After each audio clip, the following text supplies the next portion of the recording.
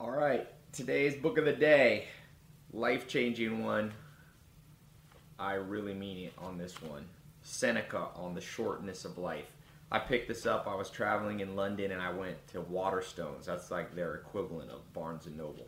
And I saw, I already carry so many books with me when I travel. I was like, do I want to buy other books? But I found these little teeny ones up in their classic section. It's always amazing to me. Classic books. These are books that stood the test of time 2,000-3,000 years. They're in some little rinky-dink corner that nobody ever goes to or buys. And then it just shows you how much marketing influences us, the good books. This book that's stood the test of time. And I open it up and I'm like, oh man, how is this not the book that everybody's reading? He says, you've heard the saying that life is short. But he says, it's not that we have a short time to live, but that we waste a lot of it. Life is long enough, and a sufficiently generous amount has been given to you for the highest achievements, if your time is well invested. But when it is wasted in heedless luxury and spent on no good activity, we are forced at last by death to realize that it has passed away before we knew it was passing.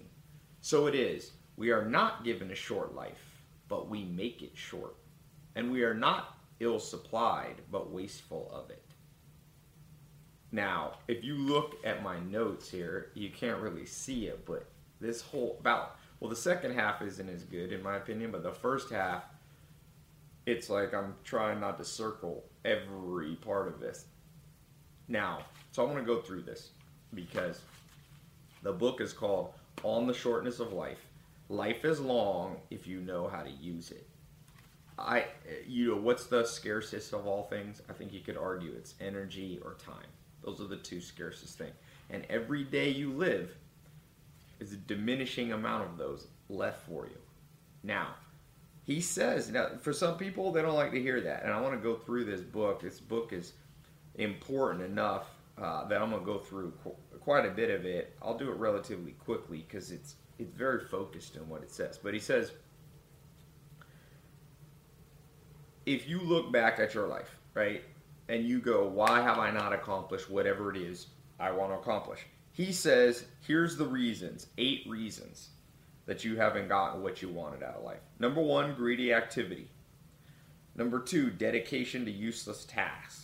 Number 3, drinking or drugs. Number 4, laziness.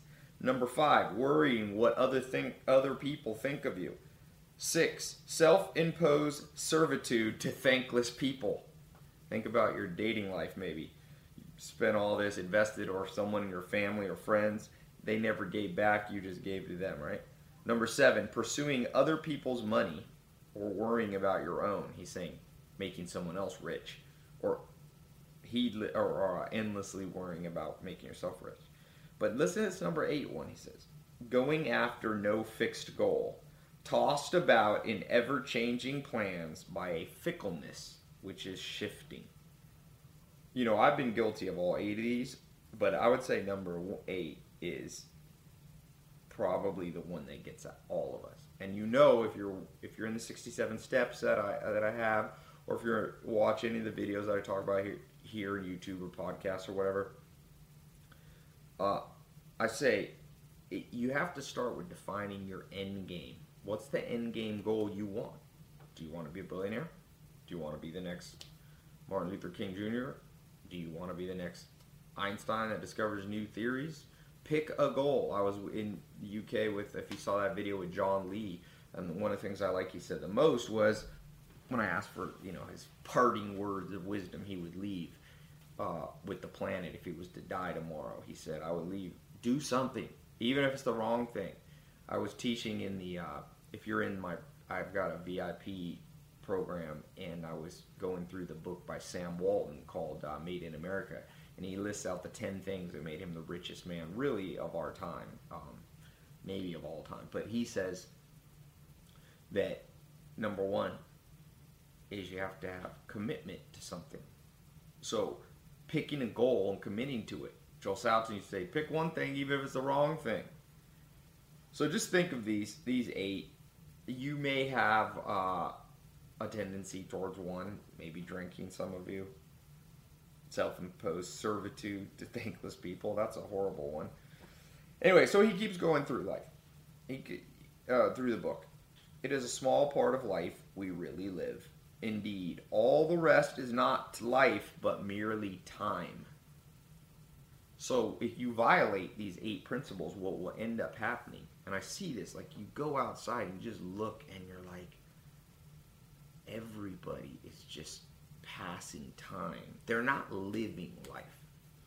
You know that Thoreau saying, the mass of men live lives of quiet desperation. What is called resignation is confirmed desperation. And that's the world that you're in right now. You have to be different in that. He says one of the things you have to start with is being not so liberal with your time. He says you will find no one willing to share out all their money. But to how many people do we divide up our life? People are frugal in guarding their personal property, but as soon as it comes to squandering time, they're most wasteful of the one thing in which it's right to be stingy.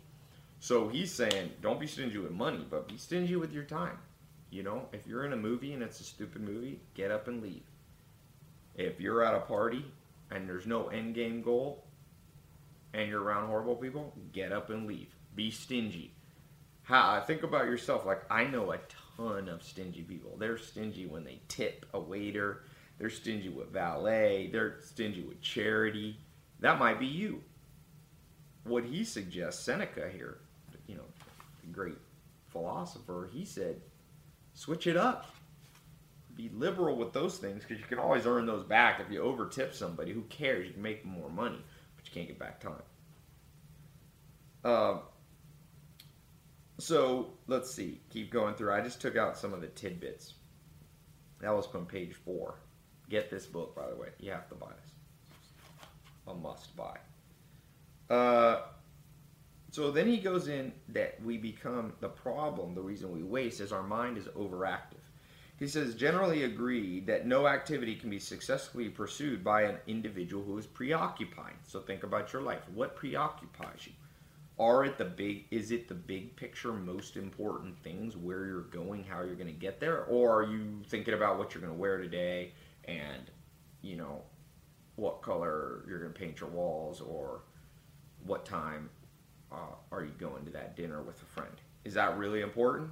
Because he says, since when the mind, when distracted, absorbs nothing deeply, but rejects everything when it's crammed, when the brain is crammed. See? Living is the least important activity of the preoccupied man, yet there is nothing which is harder to learn. So, he's saying the hardest thing for you to learn is how to live. And you've got to start, if you're writing this down, number 1, you cannot have a preoccupied mind.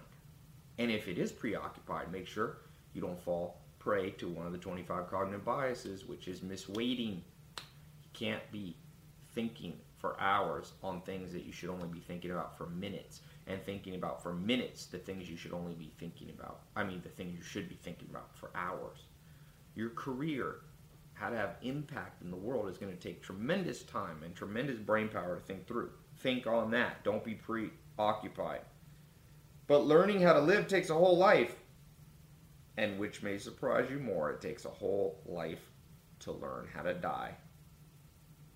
It takes a while to get to that end game goal. That's what I think he means by dying. But here's something interesting on page 5. And I think he's speaking to me, and you might feel the same way. He said, the problem is you're living as if you're destined to live forever. Your own frailty never occurs to you. You don't notice how much time has already passed, but squander it as though you had a full and overflowing supply. So many people, even when I bring this up, people are like, oh, it's so negative. Like, it's not negative. It's not negative at all. It's not negative. It's realistic. He says you act like mortals in all that you fear, and like immortals in all that you desire. So, think about your brain. The amygdala part of your brain, the strongest or one of the strongest areas in your brain, or most overpowering, I should say. The amygdala controls your fear memories. So you and I are like continually moved from right to left by fear, which he says we act like mortals in fear. Oh God, what if this person? What if my husband leaves me, or my wife leaves me, or what if I go bankrupt? But then he says, in the things you desire, like, yeah, these are my big picture goals. We go so slow at them as if they're always going to be there. I think he's suggesting fear less on some of those other things. It's going to happen. Someone's going to betray you. Don't think about it all the time. It's going to happen. I mean, try to avoid it. But when you think about your end game goals, that's where you need to build up the fear. Like, what if I don't get it? Let me work harder. And not paralyzing fear, but motivating fear. Huge differentiation. All right. How late is it to begin really to live just when life must end? How stupid to forget your mortality and put off sensible plans to our 50th and 60th year, aiming to begin life from a point at which few have arrived. He's saying, he goes through talking about, I think, Augustus Caesar, some of these great people in life, and he said all they could think about was what they would do when they retired. And that's how the world is now. It's Picasso's dichotomy. I've talked about that, for Picasso said, do not live the dichotomy, where you do what you don't want in order to save up money to have time to do things in your spare time. He's like, make your spare time and work the same. So what he's saying is that most people, and this was true thousands of years ago, and it's definitely true today, most people literally live as if they're sure they'll get to retirement. You don't know. So if you're putting off what you should be doing something you know has no end game goal, working in a job or dating somebody or having a friend that you know is not going to be there in the long run, or you don't want to be there in the long run, but you're just going, I'll do this a little longer. He's saying, how stupid to forget our mortality. He says, but if each of us could have the tally of his future years set before him, as we can of the past, how alarmed would be those who saw only a few years ahead, and how carefully would they use them? And yet, it is easy to organize an amount, however small, which is assured. We have to be more careful in preserving what will cease at an unknown point. So, he's saying, if you look back on your life, or I should say first, if you could look forward and see that you only have 5 years left, 1 year left, 1 day left, maybe 50 years. I don't know. You don't know. And that's the point. How differently would you live, though, if you knew with certainty? But he said here, it's even worse. Or not worse, it's even more important that you plan, because it will cease at an unknown point, my life, and your life will. So he's saying, get your butt in gear. Can anything be more idiotic than certain people who boast of their foresight? They keep themselves officiously preoccupied in order to improve their life. They spend their lives in organizing their lives. Man, when I read that, I highlighted that 30 times. Are you guilty of this? Do you spend your life in organizing your life? He's saying that in a negative way. Are you directing your purposes with an eye to a distant future? But putting things off is the biggest waste of life. It snatches away each day as it comes and denies us the present by promising the future. The greatest obstacle to living is expectancy, which hangs upon tomorrow and loses today. You are arranging what lies in fortune's control and abandoning what lies in yours. Can anything be more idiotic than you and I planning our lives but never living our lives? That's what he's saying. And he said the greatest obstacle to living a good life, he brought up earlier the preoccupied mind. Now he brings in a new point. It's living life with expectancy, being sure that tomorrow you'll have a day to do something that you could do today. It reminds me of the famous saying, do not put off for tomorrow what you can do today. The whole future lies in uncertainty. Live immediately. He does not say YOLO. That's not what he means. It's not like just eat, drink, and marry for tomorrow we die. That's, an Epicurean understanding. He's saying live immediately. Go toward your goal. Not tomorrow. You might not accomplish your goal. You might not achieve your goal to the future, but you can start today. It's the ultimate book about eradicating procrastination. He says, you must match time's swiftness with your speed in using it. He said, life's short, so you better act quickly. He said, life's divided in 3 periods, past, present, and future. Of these, the present is short. The future is doubtful. The past is certain. So the only thing we have with certainty is something relatively irrelevant. The past. Now, one of the things I liked is he talked about, as you start going towards your end game goal, be careful of a few traps. He talks about people who reflect how pointlessly they acquired things they never would enjoy, and how all their toil has been in vain. But for those whose life, he's talking about business.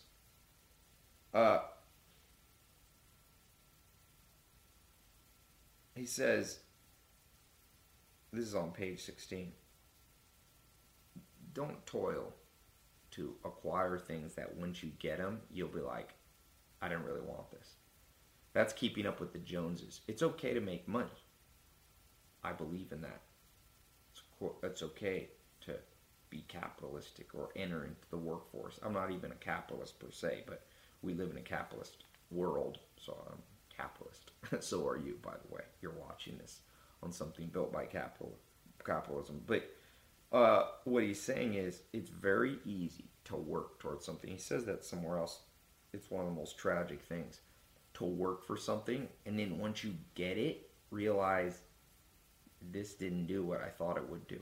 So be very clear. Like, if you want to make $1 billion because you think it will make you happy, that's a bad reason, because we already know scientifically it makes you a little happier to be a billionaire. But if you have an end game goal, like Bill Gates goes, I want to eradicate poverty from Africa, and me having $1 billion will give me the power and the control over resources to accomplish that, then go out and make $1 billion. See, that's an example of an end game goal, right? Then you make your life on a day-to-day consistent with that end game goal. He says, of all people, only those who are at leisure, who make time for philosophy. So in this book, as he goes through this about us wasting our time, the answer he ends up giving us is that you must make time for philosophy. Now, he doesn't mean what you might think about philosophy. He doesn't mean like philosophy in the sense of reading philosophy, Nietzsche and, Schopenhauer and Bertrand Russell and all that. What he really means here is, I think, the contemplation of life, the understanding of life, the planning of life, the curiosity of life, right? He says, for they not only keep a good watch over their life, but they annex every age to theirs. And now he starts getting into like really studying, which is what I'm talking about, book a day. That's to him is philosophy. He says, you will annex to you, you will bring into your life all the good things from throughout history into your brain. All the years that have passed before you will be added to your life in terms of experience, knowledge, ability to not make mistakes. All the distinguished founders of holy creeds, he's talking about the wise people of the past, men and women, were born for us and will prepare a way of life for you. The toil of others, we are led in the presence of things which have been brought from darkness into light, meaning you don't have to toil and go through the struggle if you study what other people have struggled with. We're excluded from no age. Doesn't matter. You can study Gandhi even though he's dead. You can study Aristotle even though he's been dead for thousands of years. We're excluded from no age. We have access to all. And we're prepared in loftiness of mind to pass beyond the narrow confines of human weakness. Since nature allows us to enter into partnership with every age, why not turn from this brief and transient spell of time today and give ourselves wholeheartedly to the past, which is limitless? Will Durant would say the best philosophy is history. I just say, let's sum it up and make it more practical. Read more. That's what he's talking about. That's how you will acquire, obviously. That's what he was talking about. So, he says, none of these people will be too busy for you. None of them will send you away not happier and more devoted than you were before? They're at home to you mortals by night and by day. The knowledge, and I'm going to just change his words a little bit, because when he said philosophy, he clearly meant reading the philosophers, right? Books. You got to read more. Seminars, YouTube videos, audiobooks, whatever it takes, you got to pull knowledge into your brain. That's what he says is the way to not waste your life. Then he goes on.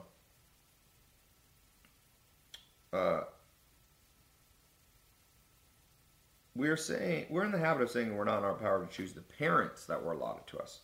They were given to us by chance. That's true. You did not choose your parents. I did. And so many people, as all of us get older, we start to blame our parents for things they didn't do right.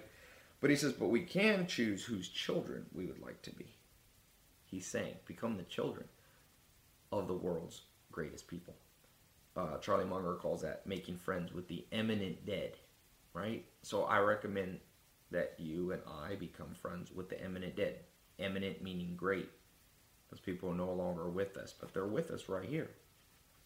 So the life of the philosopher extends widely. He is not confined by the same boundaries as for others. If you want your life to be without bounds, you want to rise above the masses. I was reading Nietzsche's book, Man Alone with Himself. He says in all of us has that innate feeling that we want to rise above. And this is how Seneca advises he does that.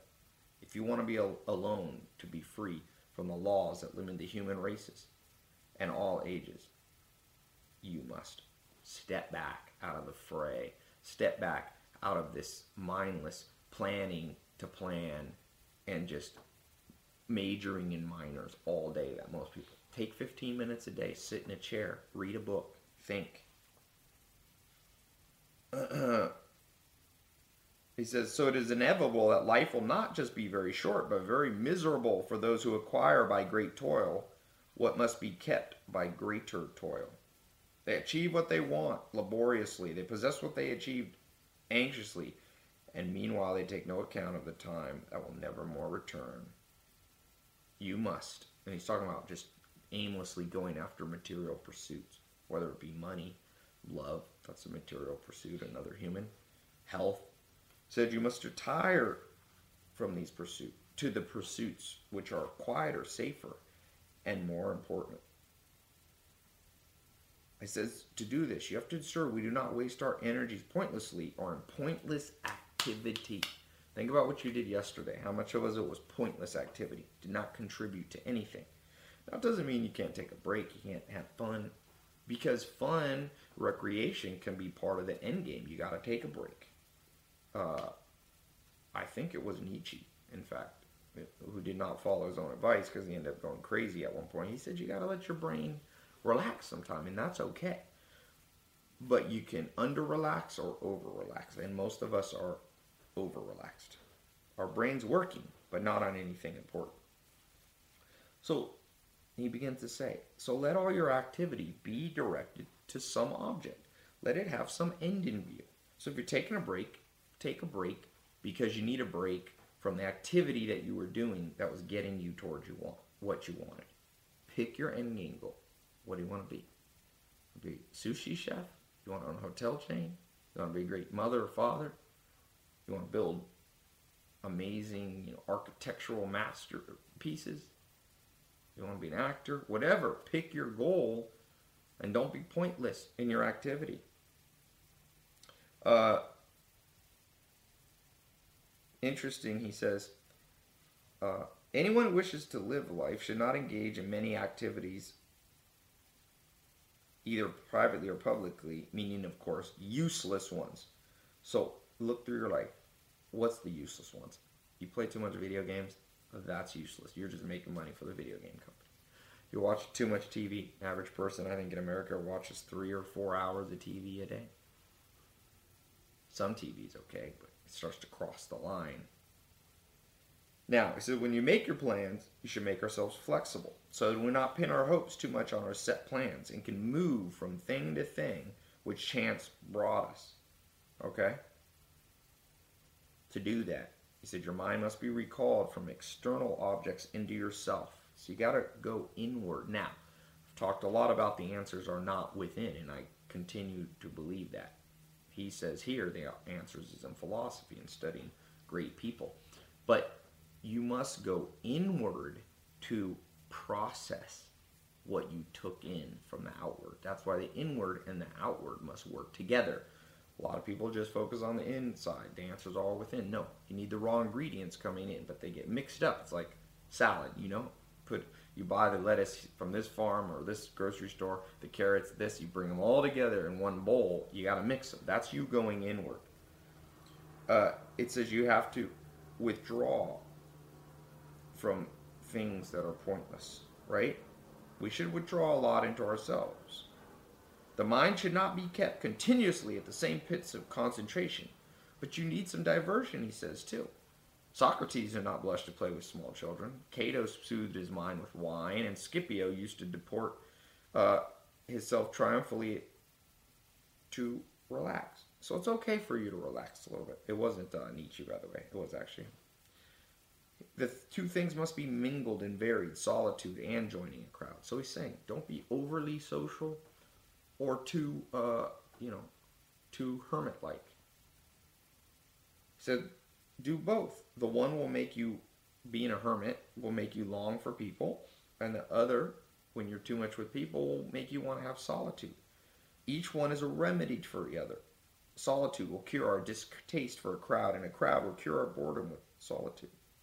Yet at all times, you must be stimulated to rejoice without restraint, and austere soberness must be banished for a while. That's what he also means, have fun. That's what I was saying. So, as we go through this book, absolutely vital that you read this book. Just keep in mind the big picture points.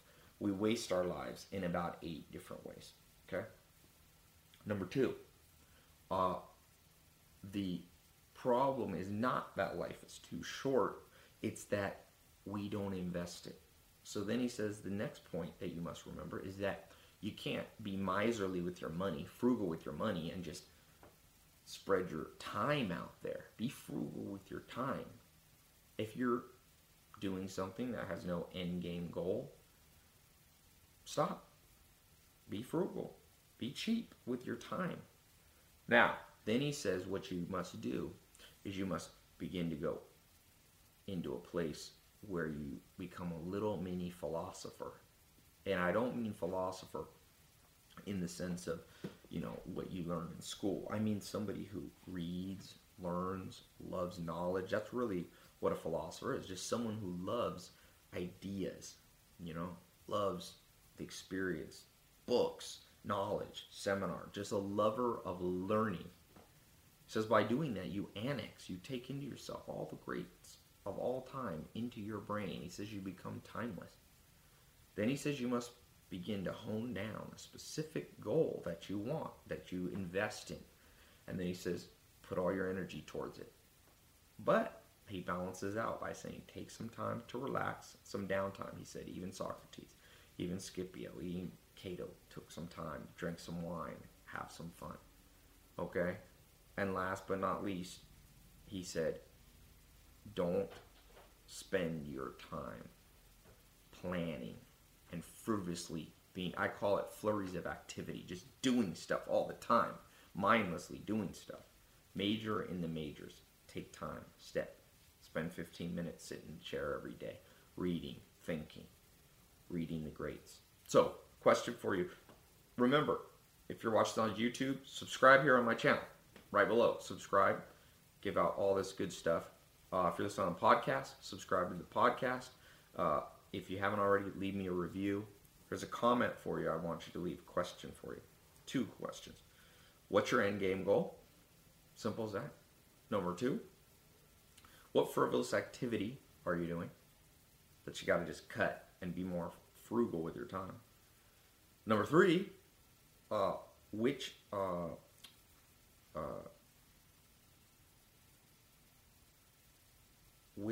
area, is it reading, is it going to more conferences, is going to make you more of a philosopher so that you make friends with the eminent dead, with those great people in life. So go to tylopez.com, join my free book of the day. I put these out. It'll help you read faster. I do it, the reviews for you. It's free. It's at tylopez.com. Put your email in, and this is Seneca on the shortness of life. Also, my books, if you go to tylopez.com/books, you can get a link to buy this book on Amazon. It's pretty cool. Or you can just go to the bookstore and get it. It's really cheap. It's like $3 or $4 book. So, but don't judge a book by the amount of money you spend. It's not always correlated. So, thanks so much. Reach out to me at Twitter. I answer my Twitter at tylopez.com. You can also email me at ty@tylopez.com. Believe it or not, those emails do come to my phone, and I check them. Can't always answer them, but I usually do. All right? Talk to you soon. Stay tuned for the next book of the day.